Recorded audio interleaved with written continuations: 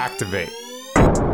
Welcome to the New Cool Podcast. My name is Tyshaun Baxter. Today I'll be talking about a second home. Now, a second home is your happy place and where you can find the perfect peace. Let's be honest, our first home, we're there to survive. We eat, we drink, and we sleep. But as our second home, which mine is a bowling alley, I mentioned that not merely to survive, but to thrive and do it with passion, compassion, humor, and some style. At my second home, which is the bowling alley, that's where I thrive. When I put that bowling ball in my hands, I am the king of my second home. When that bowling ball hits those pins, I feel like I'm hitting 10 birds with one stone. And those birds are my problems and issues flying away.